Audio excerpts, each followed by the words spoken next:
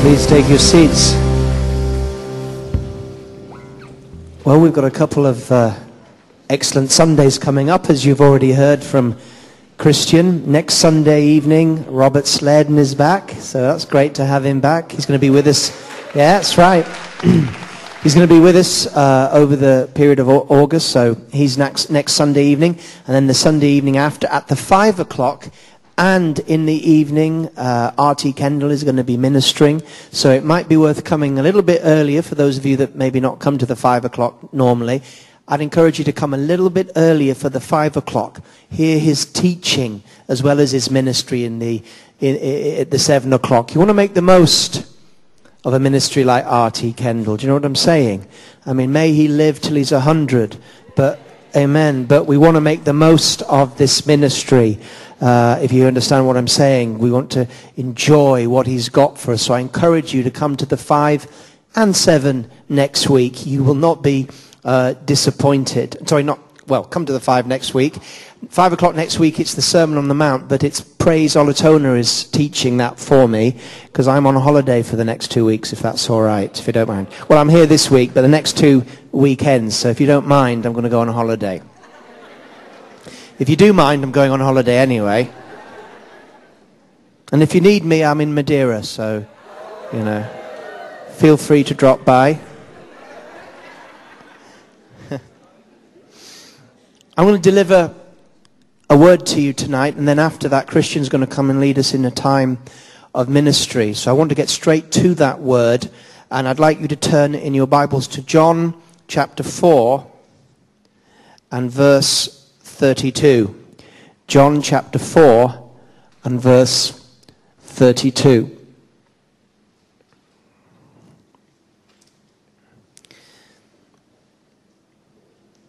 Or 31. In the meantime, his disciples urged Jesus, saying, "Rabbi, eat." But he said to them, "I have food to eat of which you do not know." Therefore the disciples said to one another, "Has anyone brought him anything to eat?" And Jesus said to them, "My food is to do the will of him who sent me and to finish his work." This is a very powerful statement. I want to unpackage it for you tonight.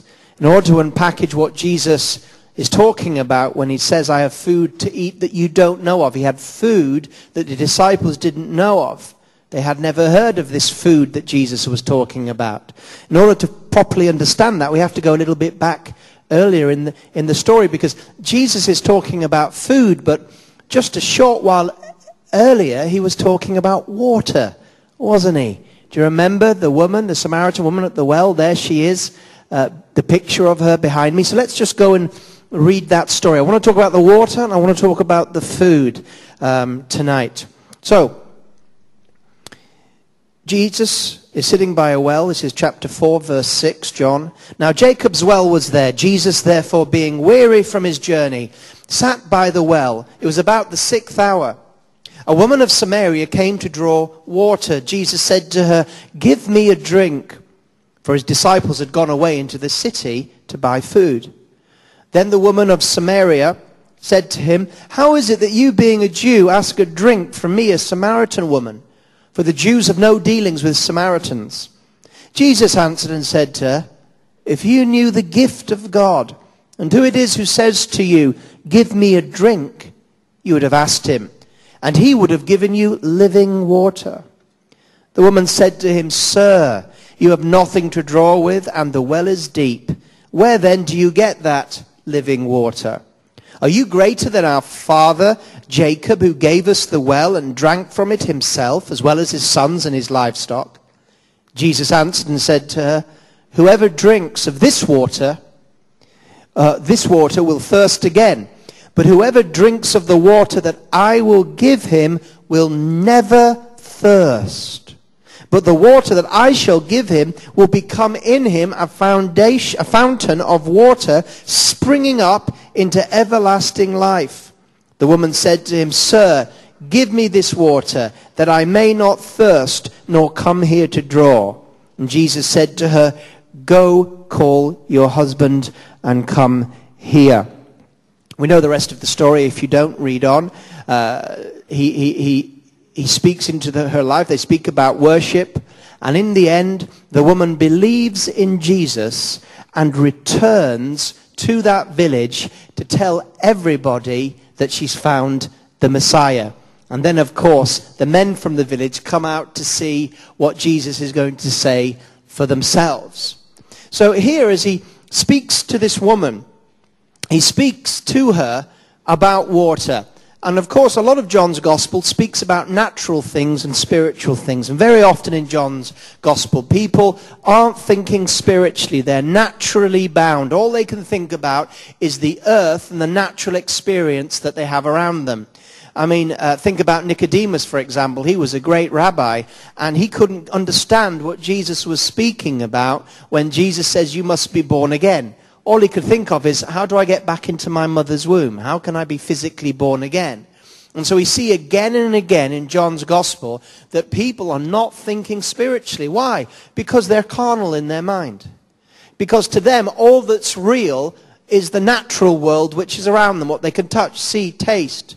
So time and time again, when Jesus speaks from things from above, all they can think of is things from below.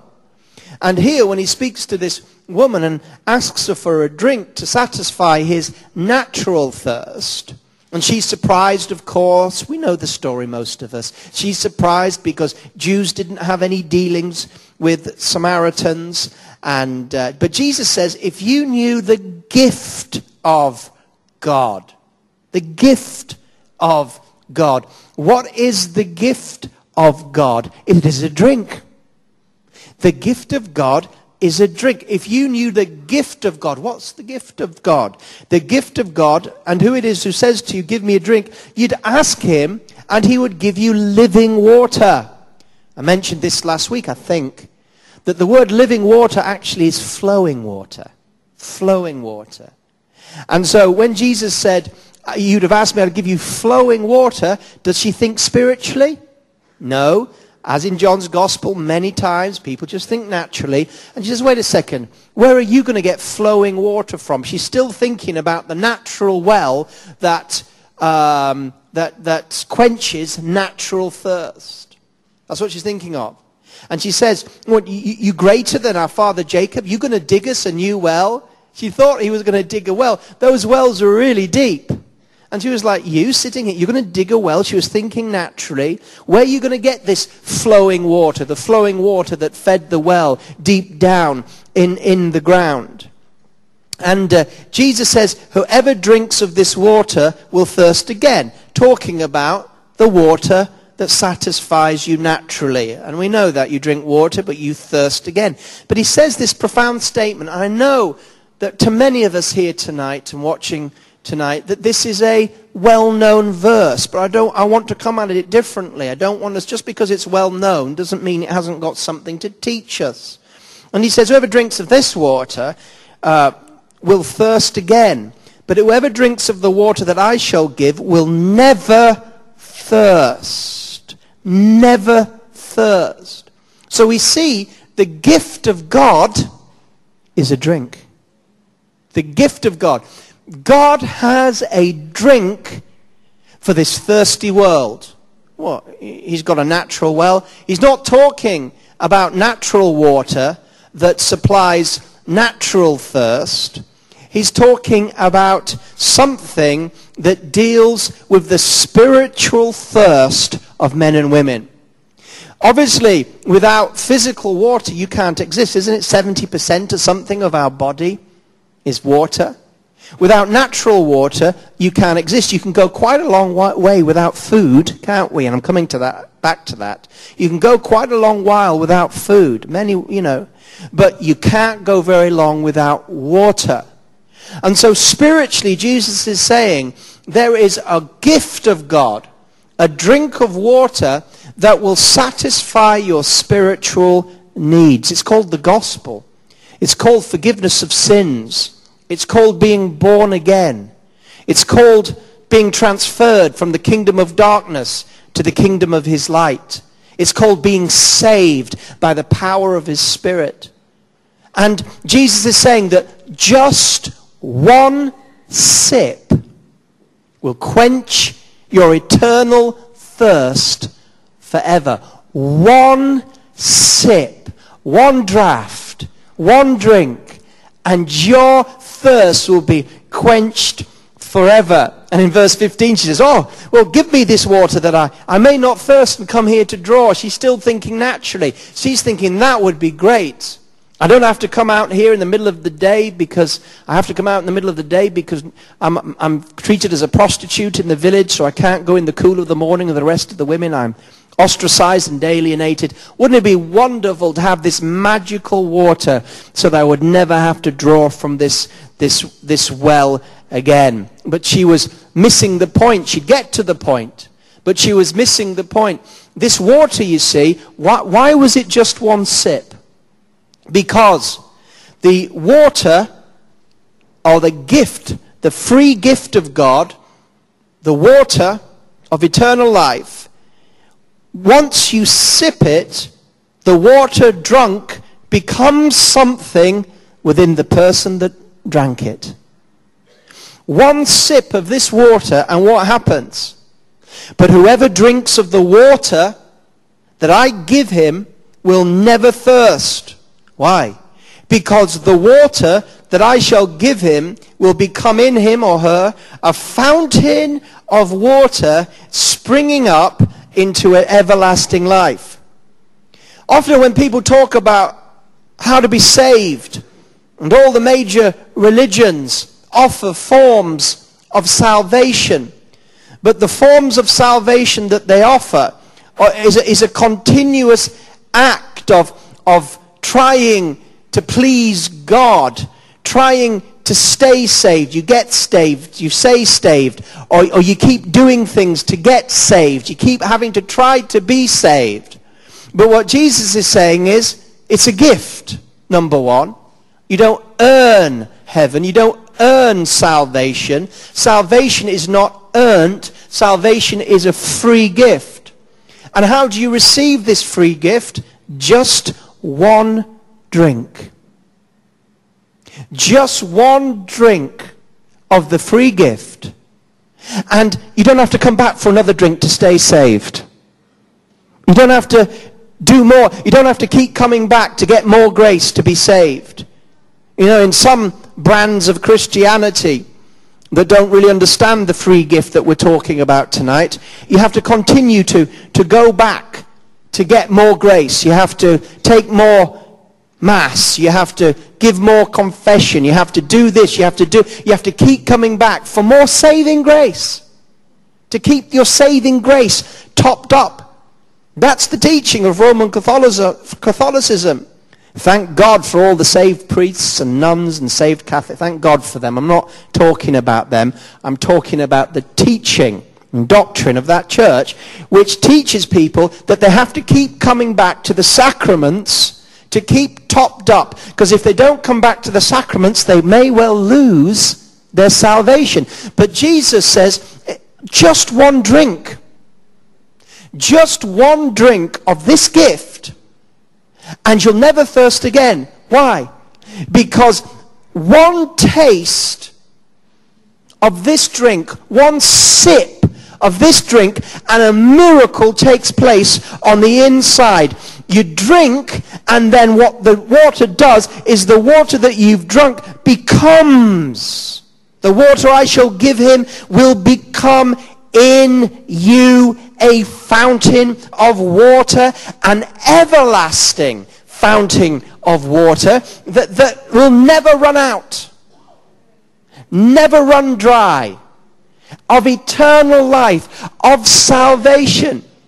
Once you sip of this gift of God, the water that God gives, then within your innermost being is a well of salvation that can never run dry. It's always there. You are saved forever. You can never say, oh, I drank the gift of salvation, the water, the living water. I took a sip, and I was saved, but I've run dry, and I've lost my salvation. And I need to find that well again. I need to go to the well of salvation again and take another drink. And, oh, I'll take another drink, I'm saved. But how long will this water that I've drank now keep me saved? What do I have to do to stay saved? Will I have to come back here again and again and again to stay saved? But Jesus says this incredible thing. One sip and you're saved forever. You're saved. And you'll never thirst again for eternal life. Because there is a flowing river of Holy Spirit life flowing through you. An everlasting source of salvation, forgiveness, and righteousness that comes from Jesus himself. A gift to drink, inexhaustible fountain of life. Now, people had been drinking from all types of wells in order to find what life was. People had been drinking at the wells of love, success, wealth, fame. These wells that people turn to for spiritual satisfaction, because everybody is seeking spiritual satisfaction. It is the greatest driving force of your life. It drives you. Everyone is seeking salvation. Everyone. Oh, I'm not seeking salvation. Yes, you are. All I'd have to do is examine your life. It's where you think salvation comes from. It's what you think life is all about. They're out there right now all over the city seeking life. Some people think life comes from money. Some people think it comes from recreation, entertainment, relationships, philosophy, family.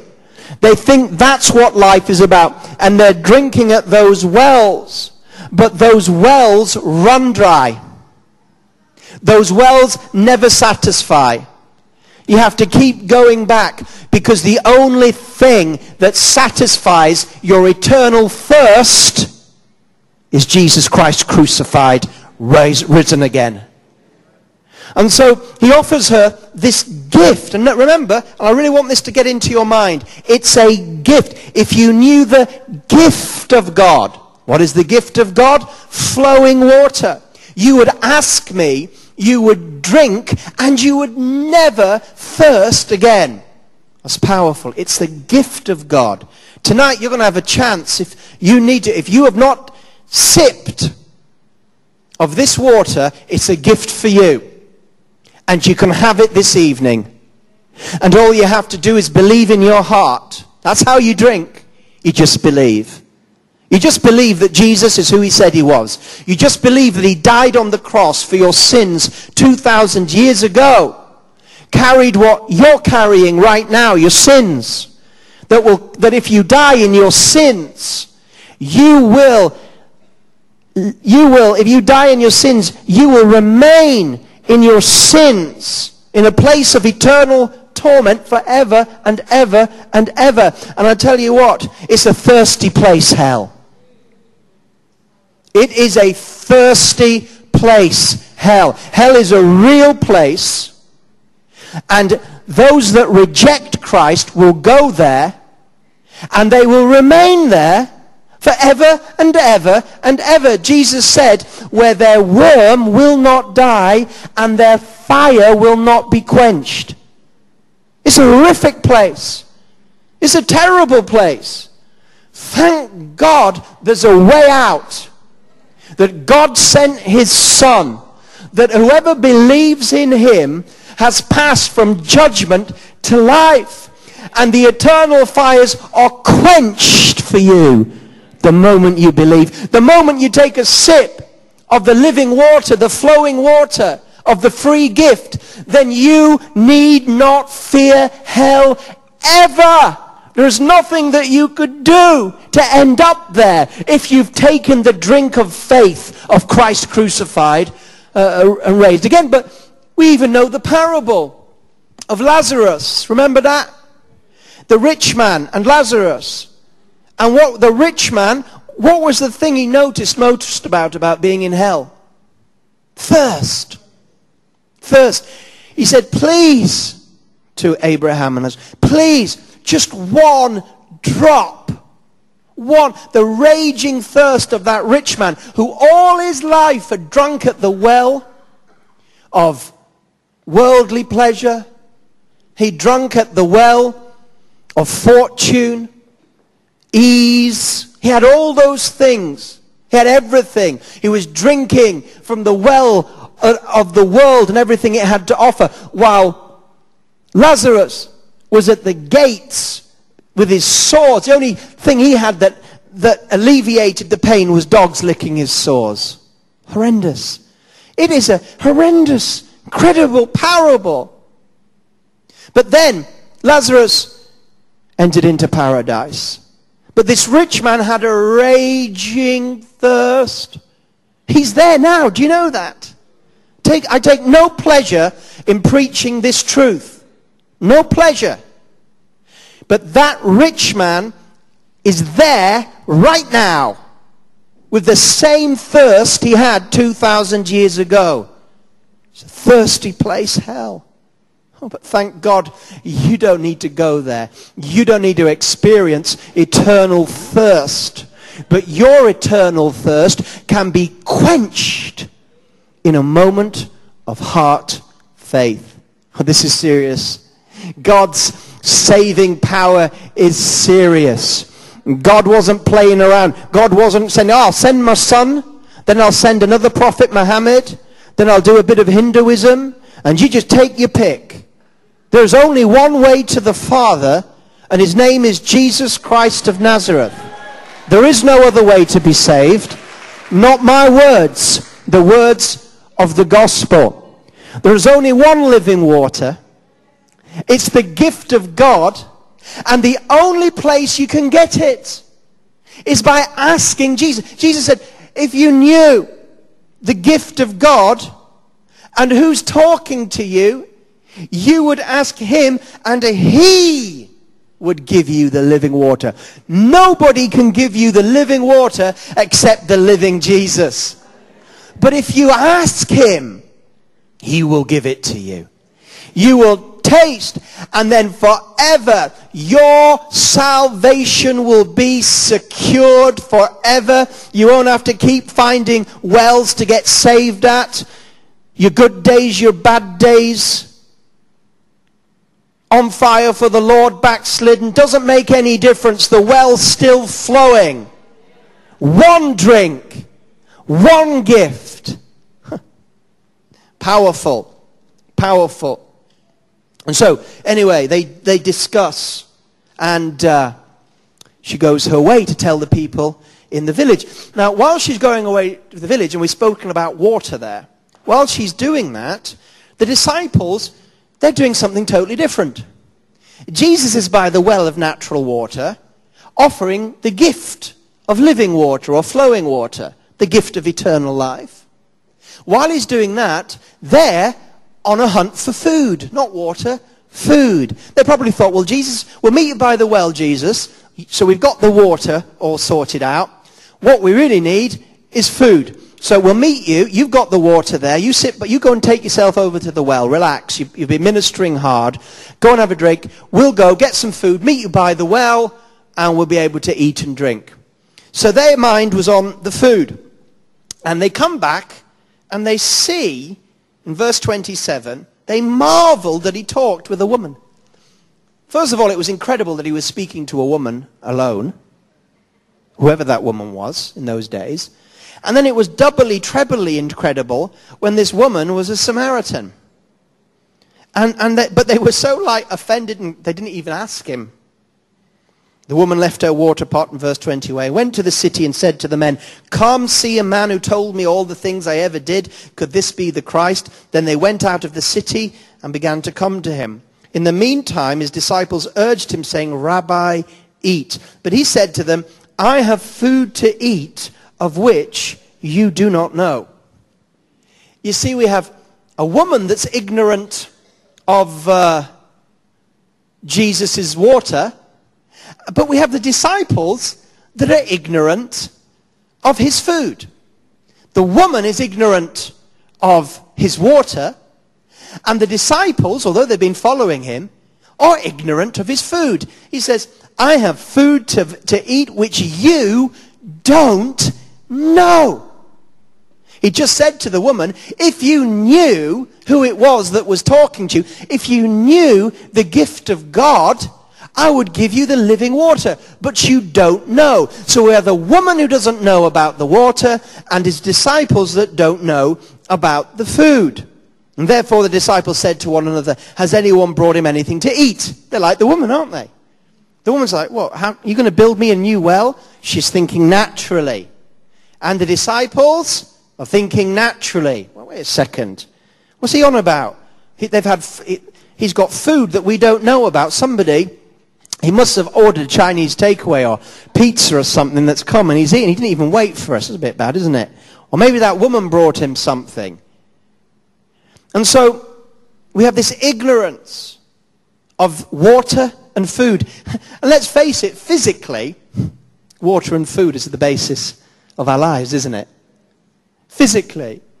To be physically ignorant of water would mean death. To be physically ignorant of food would, again, not be very helpful. So what about spiritual ignorance of water? Well, spiritual ignorance of living water would cause spiritual death, eternal death. But what about spiritual ignorance of food? Would that cause eternal death? No, it wouldn't. Isn't it also interesting that Jesus spoke to the woman about water, but he didn't speak to her about food? He spoke to not a word about food to the woman. But to the disciples, he began to teach them about food. What's going on here? Well, you're seeing two aspects of God's work in our lives. We're seeing the gift of God is water. The spiritual water is the gift of God. But the food is not a gift. Notice that. The food is not a gift. Jesus said to him in verse 34, my food is to do the will of him who sent me and finish his work. Work. Work is the opposite to the gift. A gift is free. You don't work for a gift. Can you imagine if, say, I came to you and said, you know what, I bought you this lovely gift. It's a lovely watch or something. It's a lovely watch. It's a gift for you. Would you like it? Oh, yes, please. Okay, that'll be £50, please. You say, I thought it was a gift. Yes, £50, please. You have to earn it. You have to work to get it. Oh, the food, the water was a gift. Eternal life was a gift. Salvation was a gift. But the food that he's talking about is not a gift. It's a work. And the work is to do the will of him who sent me and to finish his work. You see, while the woman was drinking, Jesus was eating. While the woman was receiving the free gift, Jesus was working. He was doing the will of him who sent me, and he was finishing his work. The woman was drinking and getting saved. But the work of giving that gift, that was the food. And there was a satisfaction in doing this that satisfied like the most marvelous meal that you could think of. And Jesus expands on this to the disciples. He doesn't just finish there. He explains the food that he's talking about. My food, verse 34, is to do the will who sent me and to finish his work. Do not say there are still 4 months and then comes the harvest. Behold, I say to you, lift up your eyes and look at the fields. They're already white for harvest. Now, imagine the scene. What's going on? The woman who's just sipped of eternal life has gone back to the village. The disciples are with him, but we hear that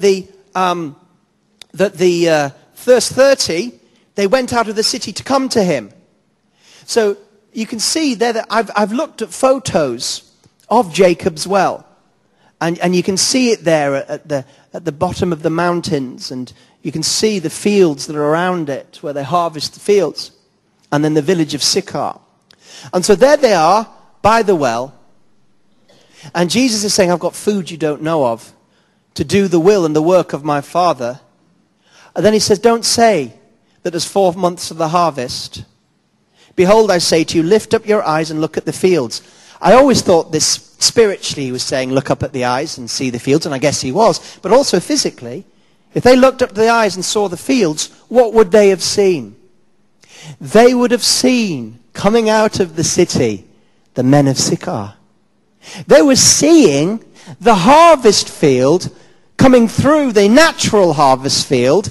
The harvest field of men was coming towards them from out of the village.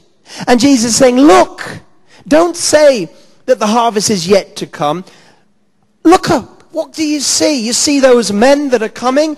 It's white for harvest. And then it shows that there is a reward for this food. This food is rewarding. You ever had a meal and thought, that was such a rewarding meal? That was a wonderful meal. And he says, verse 36, he who reaps receives wages. Again, he's speaking in the language of food and work. He's not speaking in the language of water, is he? Do you go to Jesus and say, oh, I would love to drink of that living water. What do I have to do it? What work? How many cells do I have to start? How holy do I have to get? How many sins do I have to repent of? What do I do in order to receive payment of living water? You don't do that, do you? It's a free gift. But here, he says, he who reaps receives wages and gathers fruit for eternal life, that both he who sows and he who reaps may rejoice together. So this reaping, this work, brings a reward. You earn, you get from doing the will of the Father, you will be rewarded. But I want to make it plain to you, never mix up the food with the water. Keep them separate. Again, when he spoke to the woman, he never mentioned food, did he? Why? Because it wasn't the right time. It was inappropriate to mention the food, because he wasn't speaking to her about obligation.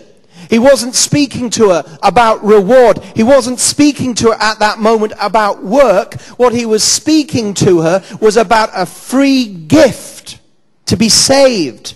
It wasn't the moment to speak to her about food, but it was the moment to speak to the disciples about food. You see, we need to speak about the gift of God, the living water, to unsaved people. That's what they need to hear. They don't need to hear a bunch of religion about what you have to do to get saved, about cleaning up their act to get into the house of God, about repenting and doing this and doing the other, and whatever religious manifestation of so-called Christianity in all its forms and traditions.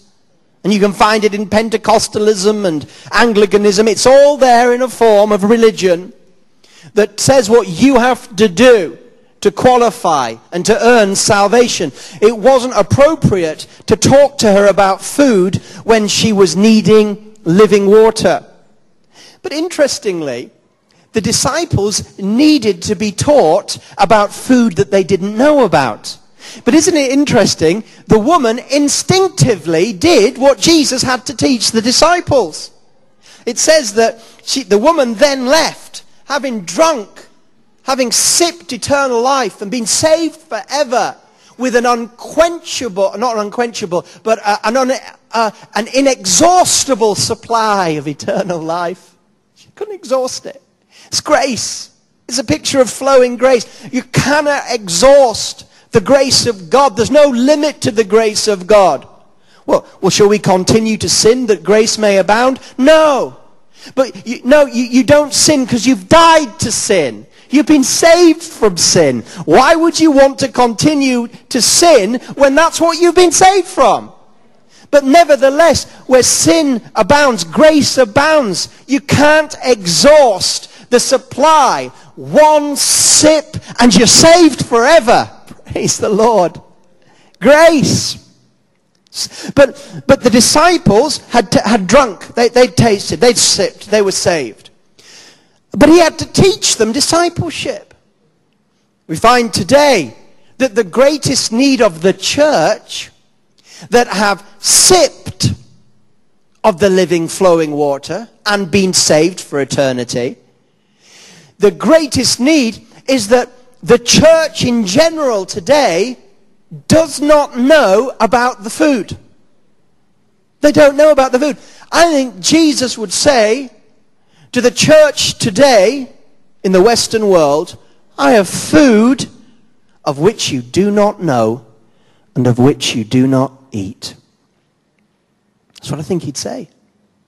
But this woman, I love it, this woman instinctively began to have the food that Jesus was eating.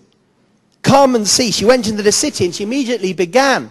Come and see. A man who told me everything. Could this be the Christ? She immediately began to share the living water with others. She immediately began to do what Jesus did to her. But the disciples did not immediately do that. They needed to be taught and challenged by Jesus about the food. And they were going to have to forget. They were going to have to forget their physical needs for a moment. And we see they did. Verse 39. And many of the Samaritans of that city believed in him. What does that mean? Many of them sipped a drop of eternal life that changed and manifested into a fountain of inexhaustible salvation. And many of the Samaritans of that city believed in him because of the word of the woman who testified, he told me all I ever did. So when the Samaritans had come to him, they urged him to stay with them. And he stayed there 2 days. And many more believed because of his own word. Then they said to the woman, now we believe, not because of what you said, for we ourselves have heard him, and we know that this indeed is the Christ, the Savior of the world. Let me give you another picture of what I'm talking about. The water and the food, never get them mixed up. Never get them mixed up. Turn with me to Ephesians chapter 2, verse 8.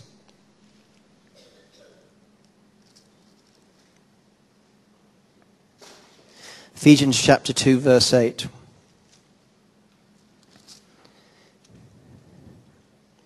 For by grace you have been saved, through faith, and that not of yourself, it's the gift of God.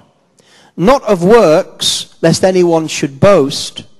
For we are his workmanship, created in Christ Jesus for good works, which God prepared beforehand that we should walk in them. Can you see there again? You've got the water and the food, haven't you, of John? You've got the flowing water. What's that? It's the gift of God. The gift of God is a living water. And here Paul says, the gift of God is by grace you've been saved. Undeserved grace, you've been saved. How? How did you get that grace? How did you drink the waters of eternal life? By faith. You're saved by grace. Through drinking in faith, you believed what Jesus said. You believed the gospel. And it's the gift of God. Not of works. Nothing to do with food. Not of works. But then he says, after that, having established that, the water of living water, the living water, he then says, but that's not the end. That's the message for the unsaved. But the message for the saved is this. You are created for good works, which God prepared beforehand that we should walk in them. You see the separation between the two. The gift of living water. Now, justification by faith, that is living water. What is justification by faith? What does that mean to be justified? Well, I always use the phrase that some of you might know. And I say, if you want to know what justified means, say it like this: justified. It's just as if I'd never sinned. It's just as if I'm not sinning. It's just as if I'll never sin. Justified. It's just as if I'd. It's just as if I'd never sinned, but not just that. It's just as if I'm not sinning now. But not just that. It's just as if I'll never sin again. You see, it's the water of living water that can never, ever run dry. It's dealt with the past, it's dealing with the present, and it's already dealt with the future. You can't run out of the waters of salvation, the well of salvation in your life. You can't run out. That's justification by faith. It means that you stand before the Lord and he says, not guilty, because he believes in my Son. Jesus takes your place and you stand in his standing. When you're saved, God looks at you and he says, as righteous as my Son, through faith. Isn't that wonderful? Justified by faith forever and ever and ever and ever and ever. Justification by faith is living water. It can't run down. Justified, past, present, future. It's a done deal. You've already passed from darkness to light, and there's no way back. Hallelujah. That's justification by faith. But you know, there's also a justification by works. Anybody here ever read the book of James? James says you're not just justified by faith, but you're also justified by works. You've ever read that? And people get mixed up when they read James, when James says things like, faith without works is dead. And can that faith save a man? And people say, well, you see, you have to earn salvation. You have to do something. You have to work out your salvation. Salvation is food after all. James tells us salvation is food after all. No, he doesn't. No, he doesn't. Justification by works has got nothing to do with being saved. Justification by works, what is that? That is doing the will of the Father. And what is the result of justification by works? You become a friend of God. You become a friend of God. You get a reward. That's justification by works. Justification by faith saves you. It's the water. Justification by works, God brings deliverance, reward, and you're known as a friend of God. Look at the examples in James. He uses the example of Rahab, who was justified by works. She was already saved. She already believed in the God of Israel when the spies, came. She believed. That's why she received. She was saved. She's an ancestor of Jesus. Do you know that? And David. She was saved. But in order to be delivered from the trial that she was in, and James is all about trials, she had to do certain things. She had to put out that cord. She had to protect them. She had to do the will of the Father. And when she did it, she was rewarded. She was known to be a friend of God and a friend of Israel. What about the other example, the classic example, Abraham? Do you remember when Abraham drank of the living water, if I can use that phrase? He drank of when God first came to him, and God said, I'm going to take you to a promised land. I'm going to take you to a promised land. And it says that Abraham believed God, and it was credited to him as righteousness. In other words, God says, I'm with you, I'm for you. And Abraham just says, I'll take a sip of that. I'll take a sip of that. I don't really know who you are. You just revealed yourself. I'm from a pagan background. My dad's a pagan. I'll have a sip of that, I believe. Just took a sip. And he was declared righteous from that moment. He was justified by faith. He had sipped the living water of his time. Amen? But that wasn't the end of it, was it? Well, it was. He was saved. He was justified. That was a done deal. He was saved forever and a day. But that wasn't the end of it. Then there was food. And what was the food of Abraham? To do the will of the Father. And the will of the Father was to walk in faith, to follow the Father. And sometimes he did well, and sometimes he didn't. And sometimes he didn't do the will of the Father. He had his Ishmael after all. But in the end, he did the will of his father, and he had Isaac. But then God gave him a test. Like a test in James. And he said, take that son, take him up on the mountain, and sacrifice him. That's my will. Do it. And what did Abraham do? He ate the food that was put before him. Because Hebrews tells us, by faith, he knew that even if he sacrificed Isaac, God would raise him from the dead. Because God had promised him, in Isaac shall be your seed. So Abraham believed in resurrection, and he took his son to the top, and he was going to sacrifice him. Why? Because he said, God, it's a strange thing you're asking, but you said that Isaac would bring my seed, so that means if I kill him, you'll have to raise him up again. Romans 4 tells us that Abraham believed in the God that calls those things that are not and brings life to the dead. That was his faith. And when Abraham ate the food of obedience to God, he got a reward. He'd been justified by faith many years earlier when he just took a sip of that water. And God says, I'm going to do this. He says, I believe. I take a sip of faith. I believe.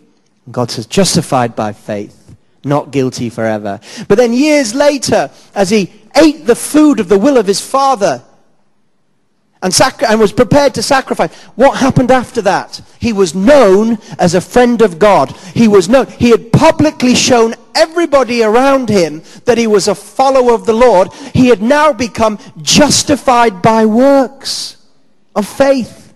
His faith was living. Had nothing to do with him getting into heaven. He was already there. But justified by works, what did it get him? Reward. It got him blessing and reward and a friend of God. It's the water and the bread that I'm talking about tonight. Now I'm going to come to a close because we're going to have a time of ministry. So we're going to go back to John's Gospel, where Jesus said, I have food to eat you do not know of. My food is to do the will of him who sent me and finish his work. What is God's work? God's work is to make disciples. Make disciples. With everything else there is, God's work is to make disciples. And I thank God. We've got a lot to learn in this church and a long way to go. But I thank God we have the opportunities and trainings to do the work of God in making and maturing disciples. You can eat the food of God in this church. And this food satisfies. How many people have ever won a soul to Christ? What's it like? What's it feel like? What's it like when they give their lives to the Lord? What's it like? I remember the first people I ever brought to Christ, two young guys from, it might have even been Spennymoor, Christian. It was one of those mining towns up there. And we had an outreach, a university Christian outreach. And we used to do a youth club with them. They weren't saved. And we took them to Durham, and they spent a week with us. We did all sort of activities with them. But some of the people I was ministering with weren't even saved. Believe it or not, there was a couple that were unsaved Methodists. And they weren't being given. See, we're doing everything but giving them the water. Everything. We were giving them time and friendship and fun. Everything but what they really needed. And all they needed was a sip. And then me and my friend, who's now a canon in the Anglican Church, who discipled me and my friend spoke about it. And I said, you know what, I'm going to, in the morning meeting, I'm going to call a meeting. I'm not going to tell the other leaders. I'm going to call a meeting for everybody that wants to hear a message about Christ. For the kids, and forget the other leaders. So we called this meeting at 7 o'clock. We got them in a room. They all came. The other leaders didn't know about it. And I stood up, and that was the first time that God came upon me in power. I can remember it. I just stood up, and I just began to speak the gospel, simple gospel. And they began, some of the men, guys, young guys for 13, 14, began to weep. And the conviction of the Holy Spirit came upon them. And they got saved. Oh, they just sipped. They just sipped. And you know what it is? The satisfaction. I felt like from that moment, whatever happened to me, I'd done something worthwhile. And you know what? The reaping hasn't even begun. I'm believing God for a revival. I know it has to start in us. But I'm believing God for a revival. I'm believing God for a landslide. I'm believing for the 2s and 3s to become the 200s and 300s, the 2,000, 3,000, 2 millions, 3 millions. That's what I'm believing God for. But we need to hunger and thirst for righteousness. We need to hunger for this food. So much charismatic Christianity is unfulfilling because they're eating fast food trash. They're just eating fast food trash. And the thing about fast food trash is the more you eat, the more you eat. It doesn't satisfy. In fact, it makes you feel sick. And so fast food trash, that's what the charismatic thing, everything but. And a lot of the charismatic movement, I'm sorry, but it's true, offers you all the things of the world. I believe in prosperity. I need some.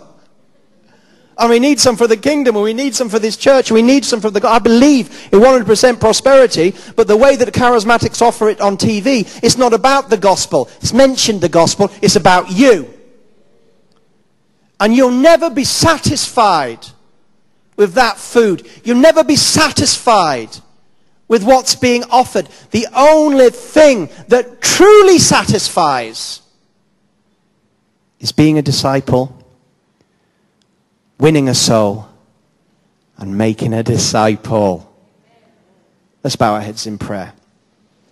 It may be that you're here tonight, and it's your time right now to receive or to take your sip of eternal life. You say, how do I do that? You just believe. What do I have to believe? All you have to believe in your heart is that Jesus is Lord. He died for your sin, rose again, and is seated at the right hand. That's all you need. What about all this work? Don't worry about the food. Plenty of time to be taught that. Just take a drink of salvation. With every head bowed, if you're ready to take a drink, I'll tell you how you're going to drink it. You're going to do it by faith, but you're going to put that faith into action. You're just going to put your hand in the air. And if you put your hand in the air, you believe in your heart, I'm telling you, you're saved forever. You'll never have that awful feeling in hell like that rich man.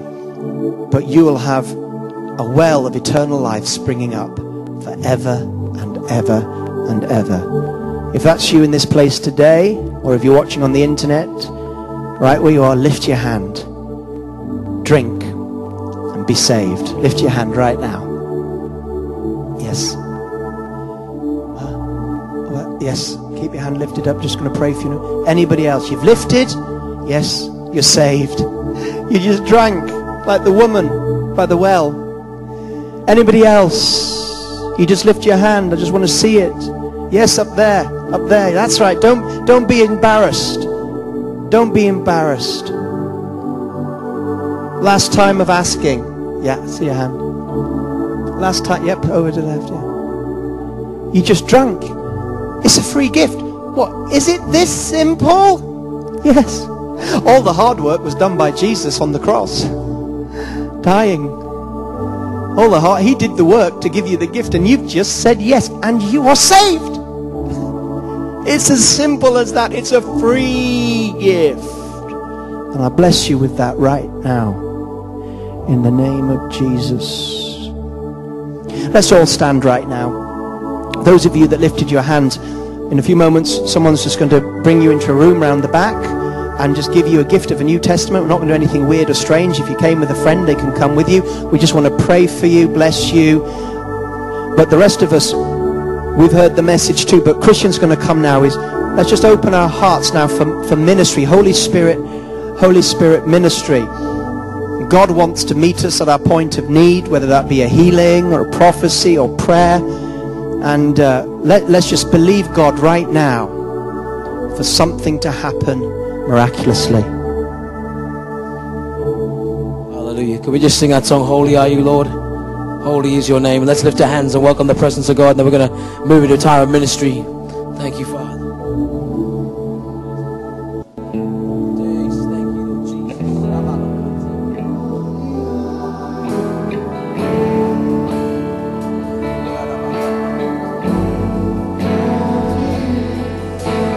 Name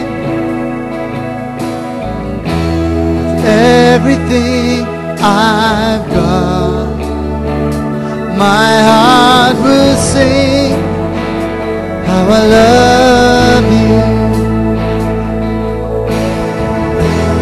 Holy are you, God. Holy is your name. With everything I've got, my heart will sing how I love you. You're so holy, Lord. Holy are you, God. Holy is your name.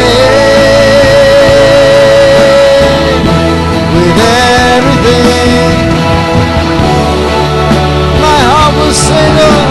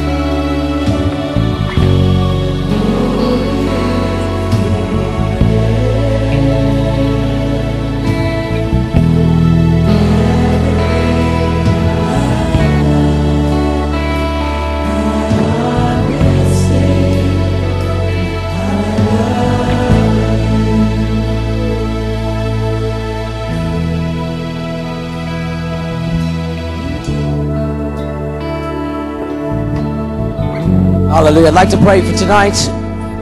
Those people who have breathing difficulties, if you have breathing difficulties, whether you suffer from asthma or some sort of breathing difficulty or lung disorder, I want you to step out of your seat and come on the platform tonight.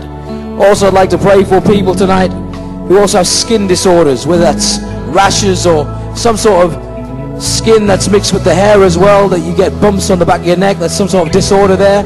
If that's you, I want you to step out of your seat and come on the platform tonight. We're going to pray for you.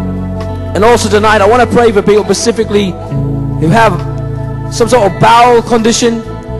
Maybe you can't go to the toilet properly, or you're getting problems with eating. You're not able to eat in the right way for whatever problems there. If that's you, I want you to step out of your seat and come on the platform tonight. I want you to lift your hands. We're going to continue to sing that song, Holy Are You, Lord. And I'm going to come and pray for these people. Just bring them all on the platform right now. That's it, Brett. Bring them all on the platform. Let's continue to worship Him right now.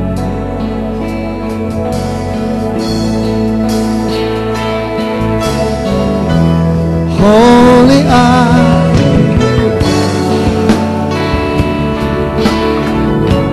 holy is your name. With everything I've got, my heart will sing how I love you. Holy,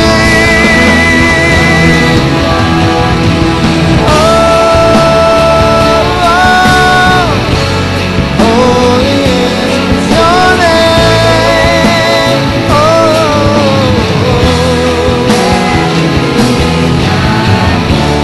Yeah, my heart will sing how I love you. Holy,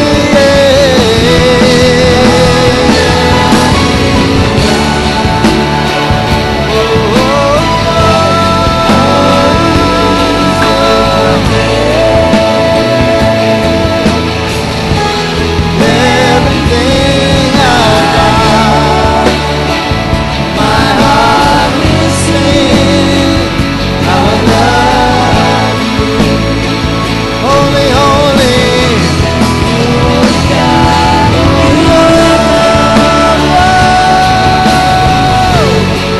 holy God in heaven, God in heaven. Cry your name, your nature, oh God. How I love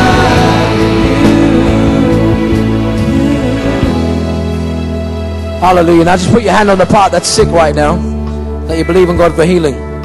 So if your stomach, put your hand on your stomach. If it's your head or the rashes.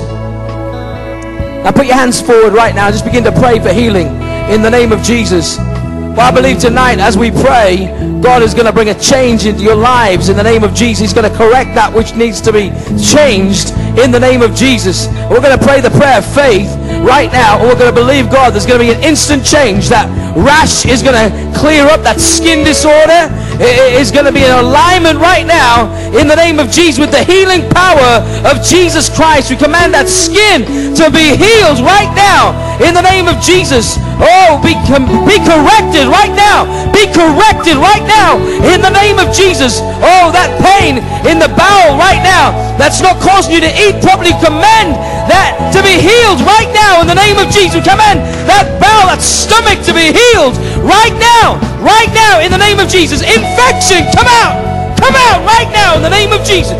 Come out right now in the name of Jesus. Oh, breathing, we speak the breath of the Holy Spirit into your lungs right now in the name of Jesus. Oh, we command asthma to come out right now in the name of Jesus. Breathe, breath of God. Breathe, breath of God. Breathe, breath of God right now in the name of Jesus. Be healed right now. Be healed right now. Receive your healing right now in the name of Jesus. Be healed right now. No more. Be healed right now in the name of Jesus. No more in the name of Jesus. Be healed right now. Now in Jesus' name. Be healed right now. Breath of God. Be healed right now. Loose her right now in the name of Jesus. Be healed right now. Jesus. Power. Healing power. Healing power on you right now. In Jesus' name. Touch. Power right now. Be healed right now. What's your condition? Sores on my head. You have a skin condition? Yeah, on my head. So psoriasis. Father, right now, in the name of Jesus, we curse this psoriasis into the pit of hell right now. Command this skin to be healed right now in the name of Jesus.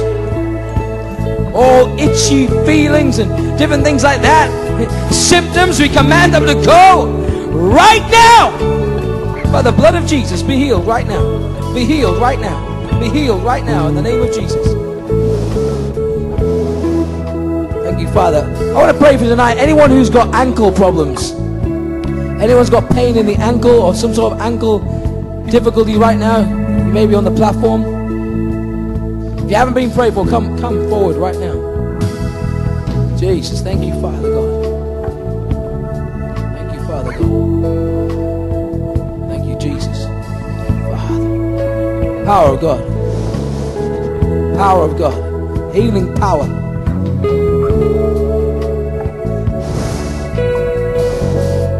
Jesus, thank you, Father. Father, thank you.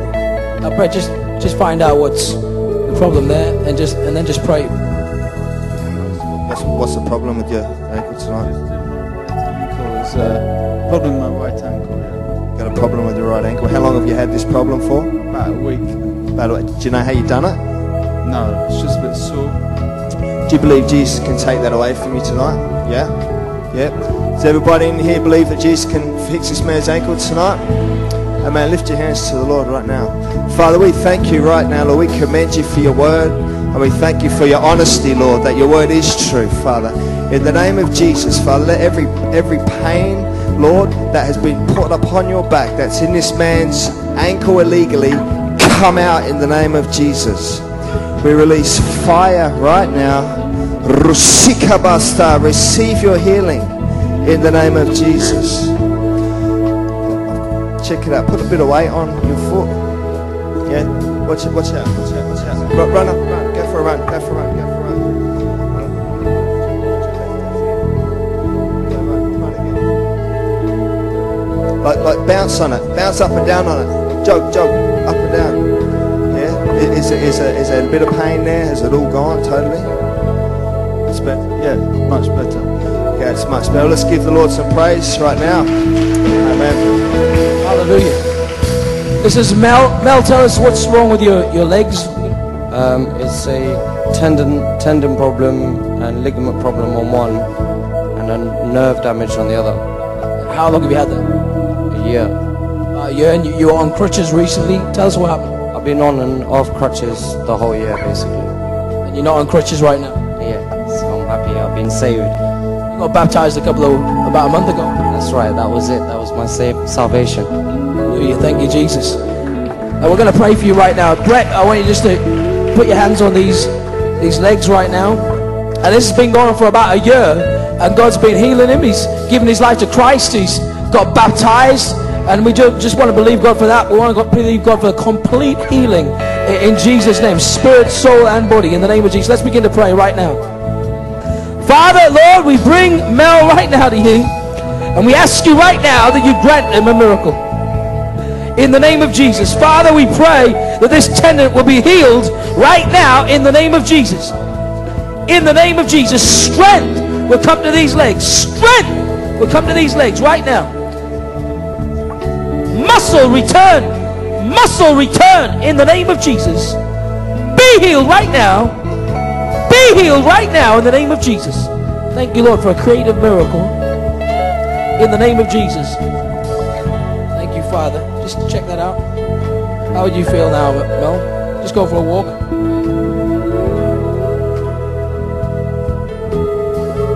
How does that feel? Yeah, much better. Much better. When you say much better, what do you mean? Just, I'm not so tense. It's a bit loose already. You go up and down the stairs and check out.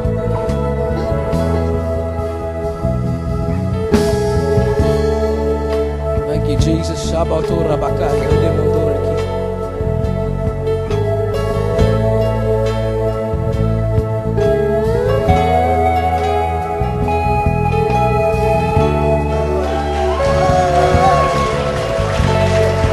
is that?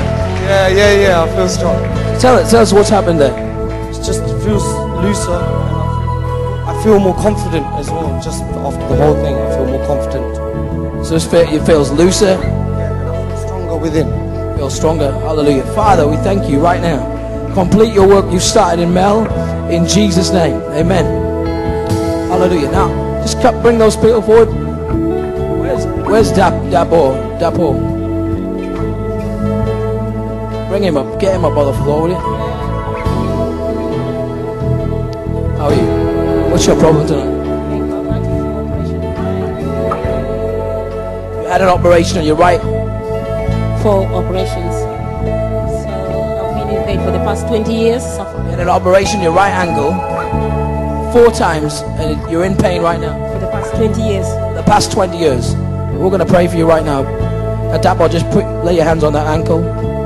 Put your hands forward. For 20 years, she's had an operation on her ankle. We're going to believe God right now for a correction in the name of Jesus, that there'll be no more pain, and that strength and movement will return to this ankle today in the name of Jesus. Let's begin to pray. Father, we bring this ankle to you, Lord God. 20 years this lady has been suffering, Father, from this complicated operation, Lord God, and today we ask you that you would do your operation in the name of Jesus, and that you would fix this ankle and you put everything back into place that needs to be put in place, every ligament, every bone, every tissue. In the name of Jesus, we command healing right now in the name of Jesus. Father, loose her right now. The pain that she suffered these 20 years, Lord God, you would heal her in the name of Jesus. Heal right now in Jesus' name. Father, we thank you. In Jesus' name. Just begin to move that ankle.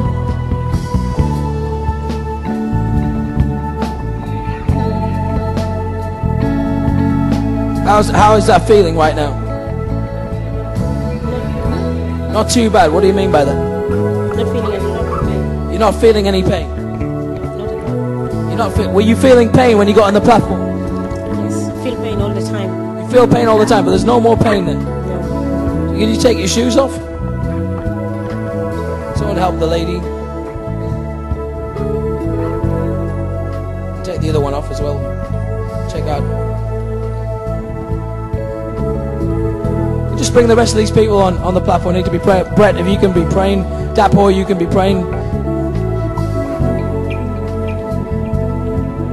Now, can you go up and down the stairs and check out? Give me your bag.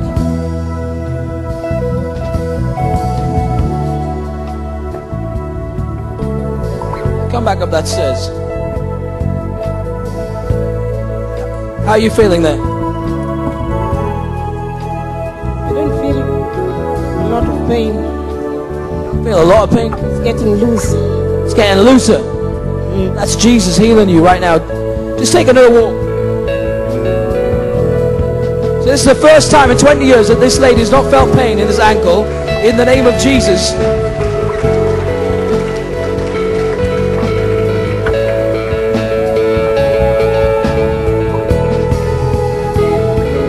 How's that feeling? A lot better. A lot better. Is there any more pain? Just a little bit. A little bit. Where is the pain? That pain is going in the name of Jesus. Thank you, Father. Thank you, Father, in the name of Jesus. Just go up and down the stairs again.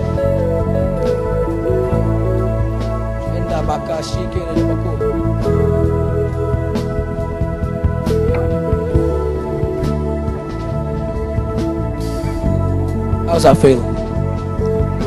Feel good. God's completing that work. He's giving you a new ankle tonight in the name of Jesus. Father, we thank you. Thank you. Thank you. Just loose your power, Lord, upon this lady tonight. In Jesus' name. Do you come to KT? How long have you been coming to KT? Since 92 on and off. Since 92. Are you part of a cell group? No. You're not in a cell group. Would you like to join a cell group? One day, yes, but I don't know. One day. Why do you not want to commit yourself? Because I have another church in Are you in another church as well? Which church are you in? church in Riceley. Church in Riceley. Well, make sure you're fruitful in one church, amen. God's healing that ankle so you can start walking in the things of the Spirit, amen, as well as the things of the natural. And He wants you to continue to move forward, whether that's in KT, whether that's in another church. Continue to move forward with God in Jesus' name, amen. Let's give Jesus praise tonight. Hallelujah.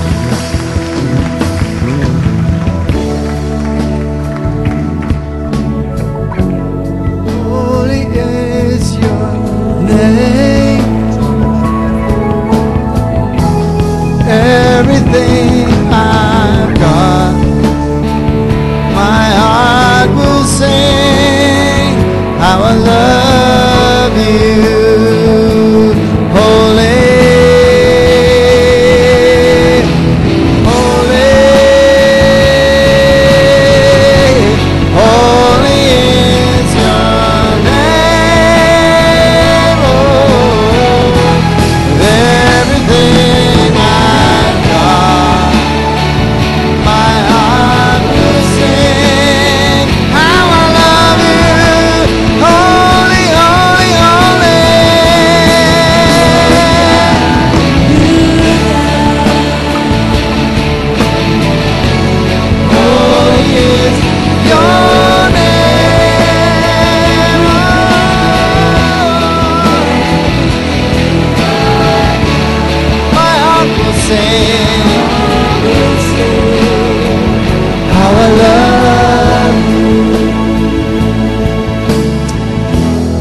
I don't believe the Spirit of the Lord's finished in here tonight. I believe the Lord has shown me that there's somebody in here with a partially deaf or completely deaf left ear. It's on the borderline of completely deaf or partially deaf, but there's a strong hearing problem in your left ear. And if you're completely deaf in one of your ears tonight, I believe that God is here to open your ear tonight. Who is that? Is that somebody in this place that has a deaf left ear? A problem with your left ear? Don't hold back. Come quickly tonight if you're in this place. If you're deaf in one ear, are you responding to that word? Is that you? Cool, brilliant. It's been deaf for a while. Which ear? My left one. Your left ear has not been working for a while. Yeah, for a couple of weeks. A couple of weeks. You suffered from that before? Yeah, but it comes and goes, and also it comes, but it goes and stuff like that. So yeah. Right, Brett's going to pray for you right now. God's going to unblock that ear. Thank you, Jesus. Thank you, Lord, that you open the ears, the eyes of the blind and the ears of the deaf. Signature sign of the name of Jesus Christ. In that powerful name above all names, I command this ear to open right now. Release, Father God.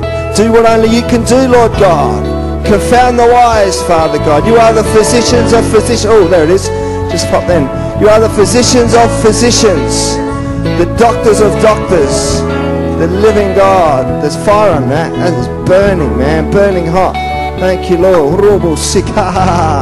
Thank you, Lord. Thank you, Lord. Can you hear me? Can you hear that? Did you hear that from me before? Can you hear this? Yes, I can. Can you hear it from here? Yeah. Could you do that before? No. Can you hear me from here? Can you hear me from here? Repeat what he said. Hello. My name is Brett. Jesus is Lord. And He's rules all my diseases. Give glory to the Lord.